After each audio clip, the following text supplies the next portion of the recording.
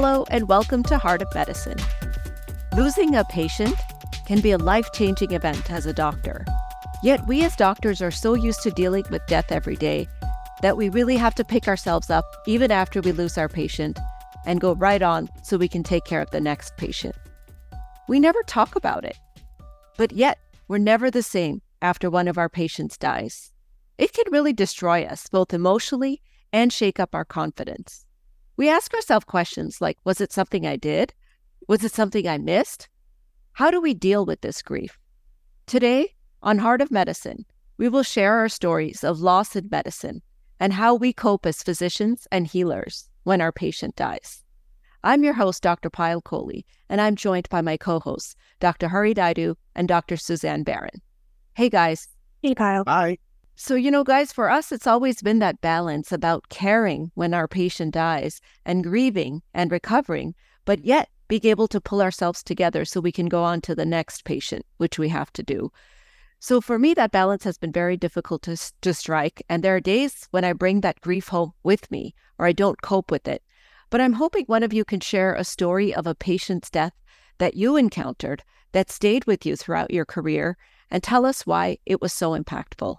Definitely a heavy topic, but I think something that's, important for us to talk about and, to acknowledge. I think for me as an interventionalist, there's almost two kinds of patient deaths. There's the patient death of the patient I've been following for a long time in clinic and I've established, a long relationship with, and how that feels when that patient, finally passes away. And then I think there's the deaths that happen, in the cath lab or soon after a cath lab procedure, where in those cases, often the patient came in super sick to begin with. But your whole goal in the cath lab, I don't want to speak for you, Hari, but the whole reason I went into it is I was like, I want to help people. I want somebody's coming in and they're in distress and I want to fix that. And when you can't, and when you don't, it's really tough. I remember having a patient who had presented with a non-ST elevation MI, a heart attack, and was, rapidly going into cardiogenic shock. And, we brought him to the cath lab. And as we were getting him on the table, he looked at me and said, please don't let me die. I've got two kids at home. I need to go home to them.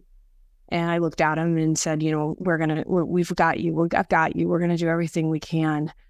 And, he, like I said, he was rapidly going into shock. We, almost immediately had to place him on ECMO. He was intubated. And unfortunately, within a couple of days, it was clear that he didn't survive. And he had a lot of medical issues as well. But I remember going and talking to his wife, after he passed in the ICU and saying, how sorry I was and that, we had done everything we can. And she was so wonderful and stoic and thanking the whole team for taking care of him.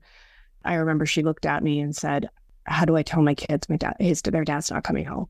And I will always remember that moment of just sitting in that room with her and her saying that and just looking at me, and I had nothing to say. I guess, how do you tell somebody that? How do you tell a child that? I went home that night and walked in the door and my husband was like, hey, how's your day? And I absolutely just burst into tears. And I'm not a crier. I barely cry. There's a joke that I'm dead inside. So, and this was very out of character for me. And I just burst into tears because I was like, no, I just can't. I just can't right now. It's just, it really does. You really feel it. Suzanne, it's such a great story. I mean, and it's interesting that you say that because just a few weeks ago, there was a picture of a doctor crying that circulated on social media that got a lot of attention. And it actually raised the fact that researchers in Canada that studied oncologists found that many people in the scientific community actually think that grief is considered shameful and unprofessional. And in some ways, it's a sign of a weaker physician if they grieve. And so I'm really fascinated to hear your reaction, especially as an interventionalist, because I feel like for you and Hari, the expectations for you as physicians are that you're the cavalry, right? You're going to come in when somebody's in their big, bad heart attack and save their lives. And And when that doesn't happen, I mean, does it feel like a failure to you guys? Does it feel personal? We're so used to in this day and age that we do come in and we're able to save most people. And, through patients coming in at a reasonable time and all the tools that we have, we're able to do it. And so we're oftentimes very happy. We go back to the waiting room. We tell the family, it was a big heart attack, but he's stabilized now. And in my experience, he's going to do just fine. And he'll be here for such and such number of days. And, we've been decreasing the number of days that somebody's in the hospital. So we've gotten so good at that. But if you play with fire long enough, you're going to be burned. And so eventually there are patients who are beyond hope and you do everything and they still pass away. And sometimes it's in really horrible, tremendous, dramatic fashion right in front of your eyes. And those are the things that are very tough for us to deal with, because we didn't go into it for that. We went into it for the other reward of feeling better, that we're able to really be there for someone when they need us. So in those times where people just spiral down, I think we look at ourselves in the mirror and just want to make sure that A, we did everything we could. B, we had the skill sets and we kept up on our skill sets enough to do it. So we don't feel as, guilt that we could have done something better. And then I think a lot of our statements to the family really are guided by that, whether we feel that we did everything that we can. And then we just kind of sit with the family there for some time just to share that moment that unfortunately this happened and we're all upset by it, including ourselves, which is the truth. I do think that this whole stoic mentality comes from the fact that when you do it for a long time, you kind of figure out a way to keep moving on, which gives the impression that you're being stoic about it, but you really do take it inside. But I think you just kind of weigh that the magnitude of the benefits you've done through your lifetime are so great that you know this is going to happen at some point. And that might get misconstrued as being callous, but really it's just that we over time see that this is sort of part and parcel to what we have to deal with it. And unfortunately, it's just part of cardiology at that point. I think it ends up being that you have to compartmentalize in some ways, because a lot of the times, occasionally this happens and there's nothing else to do afterwards. But a lot of the times the day is continuing and there are other patients that are counting on you. And you have to be able to, take care of the next patient. And they deserve your, full attention and your full focus. And so I think it ends up being something that I agree with you. I don't think that it's so much that we're being stoic as so much as we're just kind of pushing it aside for the moment to manage the rest of what's in front of you. And then managing it afterwards is a personal thing for different people. Some people say, and I think this is probably a good idea, that if you have a really, a case like that where someone dies on the table, oftentimes people say that you should probably cancel the rest of your elective cases.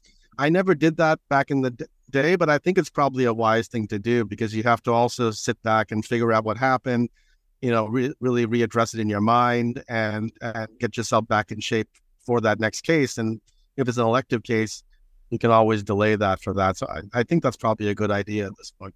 There's a difference between compartmentalizing and coping. And I think both of those are necessary strategies for us as physicians, because, we do need to set it aside for that minute.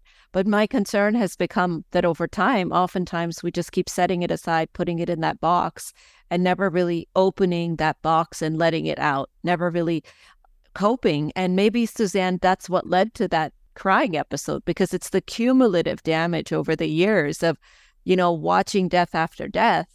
And for us as physicians, we're almost set up in an adversarial role against death, because it's us versus death. And we're fighting disease, we're fighting death. And most of the times we're victorious. And it's the times where death wins, where we can feel like it's either a personal failure, it's a personal loss, or if we're a physician who's already struggling with some other aspect of our life, or burnout, or something else that affects us as physicians, it can really sometimes be that final nail in the coffin that can send us down a negative spiral and make us less confident, make us less able to trust our skills, make us question if we did something wrong. So it's really, really amazing how it impacts us, and yet we never talk about it. These are not the conversations that I often have with my friends. We don't talk about losing patients. We talk about the saves that we made. Now, it's interesting that there's an Australian oncologist and author, her name is Ranjana Srivastava, who actually says that the grief that doctors feel is usually having a positive impact on their performance. So she's very much of a glass half full type of person. And as an oncologist, I can imagine that she sort of has to be that way because she deals with the grief reaction almost all the time. I'm wondering what you guys think about that. Do you think it can actually help us to be better doctors if we lose our patients? And also, is it different if the loss is expected, as in the case of an oncologist, versus unexpected and sudden, as in the case of, for us often as cardiologists? I think what helps us to be better is to feel attached to your patients. Now, you don't get attached to your patients in the ones that just, that come in at 3 a.m. in the morning, you never met them before. But I think this is more important for oncology or other fields, or even in cardiology where you're taking care of patients for a long time.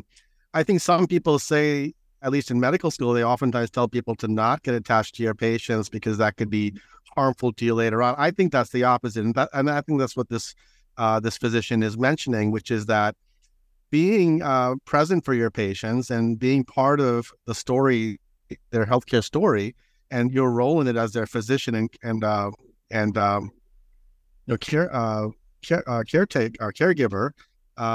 is actually very beneficial, because you have a stake in the ground in their course of their care, and that allows you to be a better doctor. It does mean then that it'll be painful when you lose them.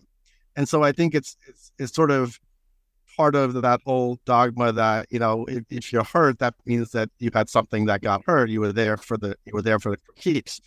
And I think there's something to that doctors should be there for their patients. And if you're going to be there for your patients, it's going to be painful when something happens, and you're going to feel guilty about it. You're going to look to see whether you could have done something differently. I also take a lot of HCM patients, and they have this risk of sudden cardiac arrest. And that's by definition hard to predict, but we do these algorithms, and every once in a while I get burned where somebody passes away, or I've had patients who their nephew or niece passes away in some other state. It's not my responsibility. I'm not taking care of that patient, but we'll always feel guilty that something happened to our patient that was beyond our control, or that could we have figured that out and warned somehow or done something differently. And I think that makes you a good doctor. I think that's what they're getting at, is that you're worried about it. It did impact you, and that makes you a real doctor, not just a provider, for lack of a better word. Well, I think what you're touching on there is that it reminds us that we're human too. And to be totally honest, again, I don't cry, really, really not. But every once in a while, what, I'm kind of glad that I could feel that I don't ever want to be the type of doctor that doesn't feel sad or doesn't feel some form of emotion when a patient dies, because it's a patient, it's somebody's mom, it's somebody's dad, it's, somebody's family member who's passed away, and their family's lives are never going to be the same after this. And I think it's an important part of humanity to, acknowledge that. And then I think the other part of it is the other glass half full of it is I like to think that with, every patient's death, whether it's expected or unexpected, that, I look at my own practice and say, what can I do better for the next time? Right. And so from a catheterization standpoint, I can certainly say I will, have friends look at films and say, hey, would you have done X or Y, or should I have thought about this, or things like that. For patients I see in clinic, hey, should I, like you said, Hari, should we have been reaching out to other, that sort of stuff, reaching out to family members and things like that, about, sudden cardiac death risk. And so that at the very least, I can feel like that, I have tried to be better for the next patient and the next patient's family that comes under my care. I think we're sort of touching on two things here. One is that medicine is an art, not a science always. And so you're painting a different palette for every patient. And when a patient of yours who you painted a palette for has a bad outcome, you do always kind of look back and say, how can I do this different next time? Or are there any learning takeaways from this?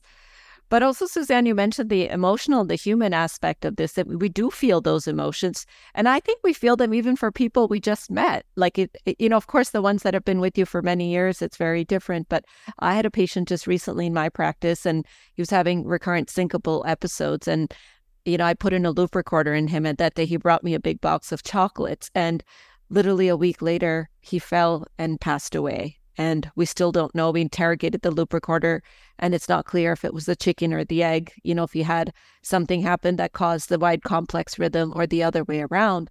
But I haven't been able to touch those chocolates because it's the last sign of him that I have.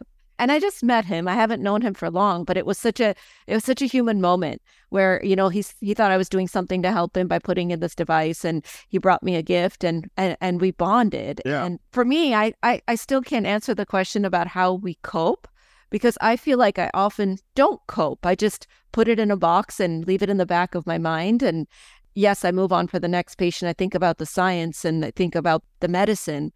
But how do you guys cope? I mean, there's been some published data from the American College of Surgeons that says that reaching out to the family and talking to them can help. And I actually talked to his brother, and he told me about his, his service and all that. And that definitely helped me. But are there strategies that you all have? I don't know about strategies, but I definitely, the patients who stick out in my mind and have become memorable or even, good friends, I do a lot with my patients. I've met some of them at the Knicks games. I've taken my son to see them if they have, one of them had like an antique car collection. We do that. And I've stayed, I think I talked about this before, I stayed at some of their bed and breakfasts. And so I have some real memories with some of my patients. And the ones that I have memorable moments with, even the ones who just some of them just bring cookies. Somebody brought cookies today. So these are, this patient always brings cookies. You just always remember these gestures. They become part of our story on how we are existing in our life in terms of what we're expecting when that patient shows up. And so coping, oftentimes I have called the family, like you said, and it's a difficult conversation because there is no right thing to say. Just like anybody else who's passed away, when you call, all you can do is say that you're sorry for the loss. But the challenge for a physician is we always feel partly guilty because they were putting their faith in our hands, and they don't really know. We don't really know what they feel about that. Do they feel we did a good job, or do they feel that we missed something? And I think we will always feel guilty that maybe we could have done something better. But I think the best coping is still to reach out and say something, because it defines that moment that you feel that you've been able to reach out and do something to give of yourself during that time. And I think that usually is very, very appreciated. Have you ever gone to a patient service, or would you? Do you think that I have? No, I have. I've done 2 or 3, and it's usually patients I've had. I've been to 3 different hospitals, and I moved, and my patients stayed with me. So I have patients that have been with me already 15 to 20 years. So and their kids, and those people. There's no question. There's definitely several families where I know several people in the family, especially HCM with a genetic disease. I would have to go, and I would feel willing to go, and I think embraced as part of the family for those. And I think it's very important to do that. It's part of our journey as people, which means we have to just cancel that day and do it. I've done it only 2 or 3 times, maybe 3 times, but it is worthwhile, and you do feel good about yourself no matter how busy you are. I've done the same thing. I've also gone to a couple of patients' funerals as well. And like you said, they are the folks who I've known for longer and who, just developed a special bond. And I'd like to think that the family was understood that, that this was more than just, my 9:15 appointment, that they understood that, that this patient, meant something to me, and hopefully I helped them. So I think it's worthwhile to do in selected cases for sure. Suzanne, you said something about coming home and bursting into tears in front of your husband. So, how do we leave our grief at work? Because sometimes I worry that we're bringing the baggage from our jobs into all the other aspects of our lives. And part of that, I think, is human. I mean, obviously, our family members and friends are there to support us, but part of it almost seems unfair to them if we're doing it on a more regular basis. So we can't leave our briefcase at work, right? We can't leave our pager at work. We have to bring that home. But how do we leave the emotions at work without letting those penetrate the other parts of our life? I mean, that's a tough one, but I think that's something that we all have to just try to be cognizant of. Are we angry? Are we upset? Or how much is that affecting the people around us? Obviously, you can't completely control it, but you just have to be cognizant of it and make sure. I mean, it shouldn't happen all the time, but when it really affects you, there is a coping process, as you mentioned, that will take some time. It'll take, depending on how hard it was and what are the ramifications, it may take sometimes weeks for the really dramatic ones. patients. And so as long as I think you just got to try to be mature about seeing whether it's affecting and asking people, how they're perceiving it around you to make sure that you're not unduly bringing that burden to everybody else. Yeah, I mean, it's just hard because sometimes you just come home in a cranky mood, not because anyone necessarily died, but because your patients are just not doing well, or, they're kind of circling the drain, or things aren't going how you expect it, so sometimes it can be very subtle and not necessarily so clear. And there's a cumulative effect because over the course of years and years and years of taking care of critical care patients, it can start to really build up and wear on you. So I think you're right that your family members have to be your mirrors and let you know. But I also think it's continuously a cross that we bear. How do we separate our professional and our personal lives? Yeah, I think it's harder for oncology in some of those fields. Thankfully, in cardiology, I think we have more victories than these. And so we end up bringing more positive energy, hopefully. But it's still something that we have to deal with from time to time. Well, I want to thank you both for sharing your stories, and I want to thank our listeners for listening. We hope that you will write in with questions, comments, and reactions. If you've ever lost a patient, how you've coped with it, what are the challenges, what are the victories that you can share with us. Also, be sure to subscribe and follow us on Google, Apple, or Spotify, or wherever you get your podcasts. And if you do like what you hear, please do review us. Until next time.